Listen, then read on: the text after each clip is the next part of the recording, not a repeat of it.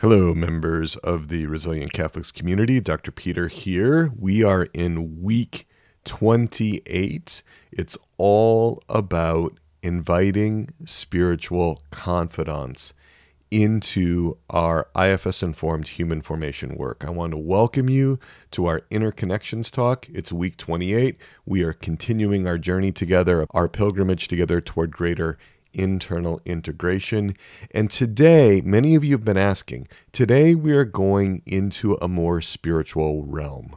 We're going to discuss how to bring God, Mother Mary, the saints, the angels into our human formation work. Now, as we begin, I want to express a lot of gratitude to my friend and colleague, Catholic psychologist Dr. Peter Martin at Catholic Social Services in Lincoln, Nebraska. He has been developing what he has named internal evangelization therapy.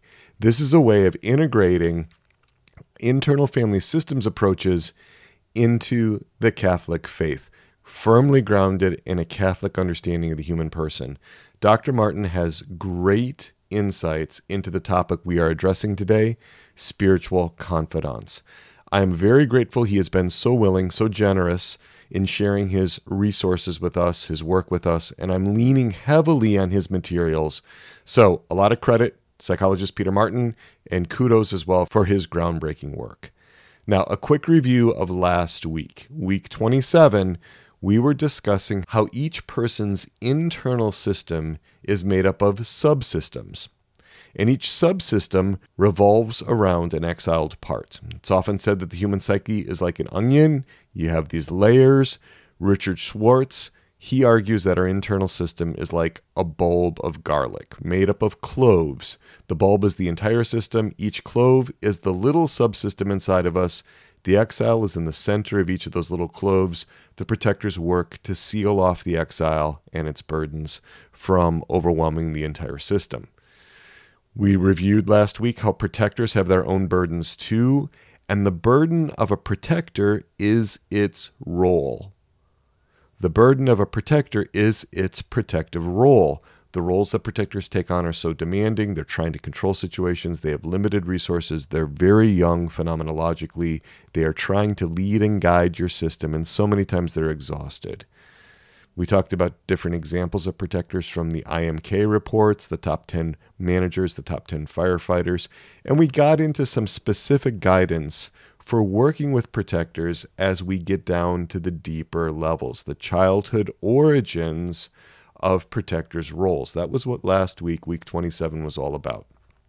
And the importance of being with your protectors, for them to experience the benevolence of the presence of your innermost self.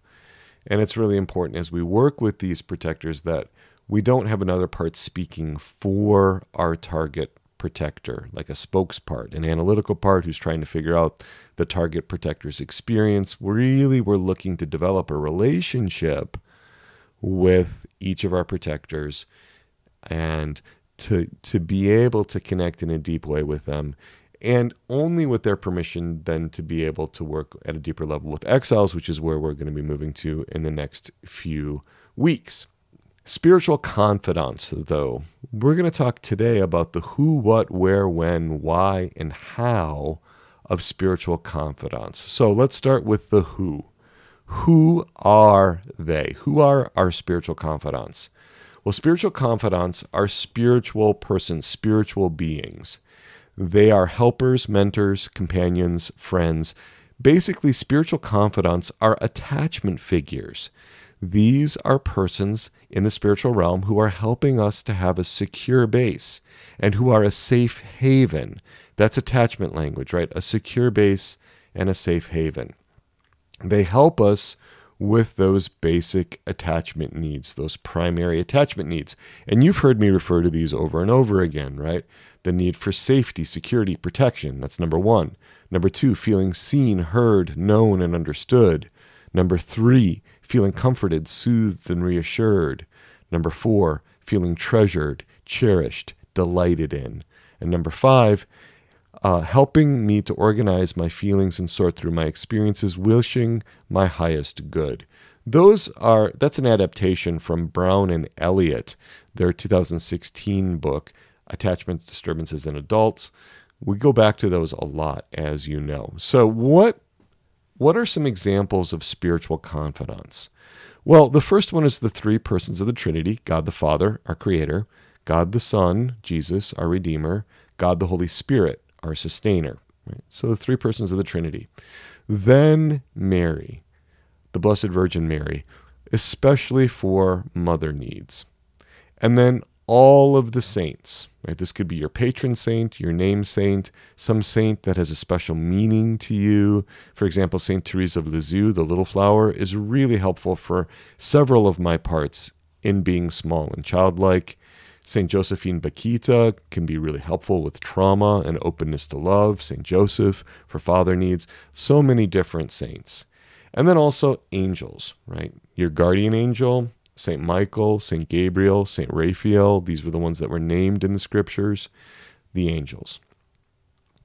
Now, in the field of trauma, these are often known as spiritual guides. That's common language. If you go into so many different trauma treatment modalities, they'll be referring to these figures as spiritual guides. But in an email conversation with Dr. Peter Martin, my friend and colleague, he wrote, quote, "I have parts that cringe at the IFS use of the term, quote, spiritual guides, end quote, because I think it is drawn from shamanistic sources.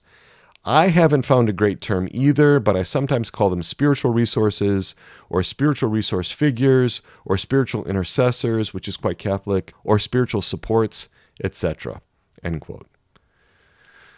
I think Dr. Martin's right about this word spiritual guides. I referred to them as spiritual guides when I introduced what we were going to be doing this week in last week's Interconnection talk. But I'm also struggling a little bit with the other terms, right? I agree with Dr. Peter Martin that it can be hard to find a good term. A lot of terms are too limited, too narrow to encompass the fullness of the role, or they're just too generic. I decided that I like the term spiritual confidants, which is derived from the Latin word confidentum. That's the present participle of confidere. Com, which means with or together, plus fidere, to trust or to have faith in, right? To have faith in together, to be with, to capture that idea of the togetherness. It captures the sense of the attachment needs that we just discussed. And that operates both at the spiritual level and the natural level. The important point is that we don't have to do this work alone. We have help. We have help from God. We have help from the saints, from the church, the whole church, the church militant, yes, but also the church triumphant. That raises the question, can we ask a non-canonized saint to be our confidant? Yes, if that saint is in heaven, they can be our confidant. They can intercede. They can help us. And some people ask, well, what about if my grandma's in purgatory? Well, can she help me? Can she be a spiritual confidant? Well, there's a lot of theological speculation about whether those souls in purgatory, in the church suffering or the church penitent, whether they can intercede for us. There's no definitive church teaching on it. There's heavyweight theologians that weigh in on both sides of the debate. Thomas Aquinas says, no, actually souls in purgatory can't intercede for you. St. Alphonsus Liguori says, absolutely, yes, they can. It's not been definitive on that. My personal opinion is that God works it out. He might grant a special dispensation for your grandma to be a spiritual confidant. I don't worry about that much, to be honest with you. So if you have somebody that you're close to that's dead, you're not 100% sure that he or she's in heaven because the church hasn't canonized her, that's okay. I would say, yeah, you can reach out to that person as a spiritual confidant. But if you don't like that, just work with canonized saints and angels. You can do that too. You don't have to get into the realm of it, with the personal connection if that doesn't suit you. All right, so that's the who. Let's work on the why. Why should we seek out spiritual confidants? Well, because they can help us a lot as attachment figures, not only in the spiritual realm, but also with our difficulties in the natural realm. These attachment needs for safety, security, protection, for feeling seen, heard, known, and understood, for feeling comforted, soothed, and reassured, for feeling treasured, cherished, and delighted in, and to help me sort through my experiences, right? they can help with that. There are so many different ways that spiritual confidants can help. And now I'm going to take these next ones from Dr. Peter Martin's Spiritual Support Worksheet 2.0. That's included in your resources for this week. He identifies 6 specific ways that spiritual confidants can help. They can provide a refuge, they can protect, they can nurture, they can share wisdom, they can delight in us, and they can encourage us. Right? So let's review those a little bit more in depth. Providing us a refuge. These saints can create a safe space for us, a presence that helps us to feel soothed and calm. They can protect us, providing a sense of felt security, keeping us from harm. They can nurture us. They know how to care for us. They can be wisdom figures, teachers, mentors, take us under their wing, help us to understand things more deeply. They can delight in us. They can cherish us. They can treasure us. And they can encourage us. They can inspire us. They can uplift us. They can motivate us. So that's another way of looking at how these confidants, these spiritual confidants, can help us. And again, it's not just helpful in the spiritual realm, it's helpful in the natural realm. God the Father and Saint Joseph can help us with our father needs in the natural realm. Our Mother Mary can help us with our needs in the natural realm, not just in the spiritual realm, but also in the natural realm. All right, so that's the who and the why. Let's go to the when next. When do we bring confidants into our IFS human formation work? It can be at different points. It can be prior to unblending. It can be after unblending. It can be before witnessing. It can be during witnessing. That'll all get clearer as we go through the how, right? And that's what we're going to go to next is how do we bring these spiritual confidants in? Well, it helps to have a conceptual understanding of the process. So that's what we're going to do now in this interconnections talk. The experiential part of this will come in when we do the experiential exercise. But first, we want there to be some self-energy, your innermost self leading and guiding your system, checking with the parts, getting the parts permission about this whole idea of bringing in a spiritual confidant. We want to connect with all parts that are available in the particular subsystem that you're working with. Remember that one garlic clove, that one exile, and the protectors around that exile? That's the group of parts that we're focused on in the work. That's the group of parts that are going to be invested in whether we bring in a spiritual confidant. So the self offers the possibility of bringing in a spiritual confidant to the parts in the subsystem. There's the discussion of whether that's okay. Do we have the buy-in from the parts? Again, we want to address concerned parts. We don't want to steamroll any part. And if we have permission, then the self can invoke the spiritual confidant, right? That could be one of the persons of the Trinity, an angel, a saint. And in that, the self does that for the self, the parts, and perhaps other figures if you're working through a difficult memory, right? So the other people in the memory. Remember, the innermost self is leading and guiding the process. And there's ongoing monitoring to just kind of notice what's going on in the other parts, especially protector parts. Are there any negative reactions? And then as it seems good, the self can introduce the spiritual confidant to other parts and perhaps to other figures in the memory. It might be your mother, your father, or somebody that was in a difficult situation that you are working through. Remember that the spiritual confidant is an active, real, and participating person. This is not just some imaginary figure or some puppet. This is the actual person, the actual spiritual person. There's ongoing accompaniment. There's this presence of that confidant. And the confidant can assist all parts to peacefully discern, discover, and embrace what Dr. Peter Martin calls their internal system vocation, what their role is within the system. There's more to it than that. I'm including a whole PowerPoint on his internal evangelization therapy. I invite you to take a look at that. Some of that goes beyond what we've already done so far in the RCC up to week 28, so I'm not going to get into it right now, but we will weave in more about these spiritual confidants as we continue our work in the future with exiles. All right, so that's the how. We want to remember that there's this focus on mercy. We want to remember that we're not operating out of a survival mode where our autonomic nervous system is either in fight or flight mode, all hyper-aroused, or dropping into the freeze mode, hypo-aroused, that dorsal vagal response. But we want to be in that peaceful space, that window of tolerance, that secure connectedness. All right, so we've done the who, the why, the when, the how, and now we're on to the where. The where is about what is the proximity and the degree of contact with these spiritual confidants. Some parts, especially exiles, they might want to be held like an infant or like a toddler.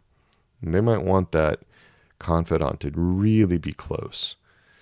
Other parts might want only an embrace, right, from the spiritual confidant. No eye contact. That might be too uncomfortable, but they would tolerate this imagery around tactile contact, right, the hugging, for example. Others might be okay with a hand on the shoulder. Others may want the spiritual confidant to be a few feet away. Others may want the spiritual confidant to be like a security guard at a distance, protecting. And we need to acknowledge this, that some parts in your subsystem might not want a spiritual confidant. We need to respect this. We don't want to push it. Parts who are not yet in right relationship with the self can have very distorted God images, very distorted images of Mother Mary or the saints. They may be terrified of God. They might not find God safe or protective or nurturing or wise or encouraging or any of that. Right? Remember that the innermost self is the bridge usually between God and the parts. We want to be very respectful of parts' reactions to this idea of spiritual confidants. Often parts need to develop a trusting relationship with the self first, and then it can feel safe enough to start bringing in spiritual persons. So a lot of freedom in this. I really want you to consult with the parts about what they want. There can be the possibility of managers getting really excited about this spiritual confidant possibility, this approach, and start pushing an agenda to Christianize a part. Oh, let's get the saints in here. Let's get God in here so that God can fix this part. Well, wait a minute. That's not going to go over well. That's going to lead to polarization, right, with the parts that are terrified of God or perhaps really angry at God. So we want to be careful of managers who could be speaking for a part or trying to silence a part. We want to be really attuned to all the parts, all the exiles, firefighters, and managers in the subsystem, in that clove of garlic that we're working with. Sometimes there can be an assumption that because we're bringing God in or Mary in or a saint in, that we can just leave it in their hands. But that's not how it works, right? St. Augustine in Sermon 169 said, God created us without us, but he did not will to save us without us, right? Our innermost selves need to be involved with this. Now, just another few ideas that I have that I think are helpful. One is that you can work with these confidants at different ages. You can be with Jesus at different ages. For example, my feisty part, the part that has carried anger for me, that part has a phenomenological age of about 5.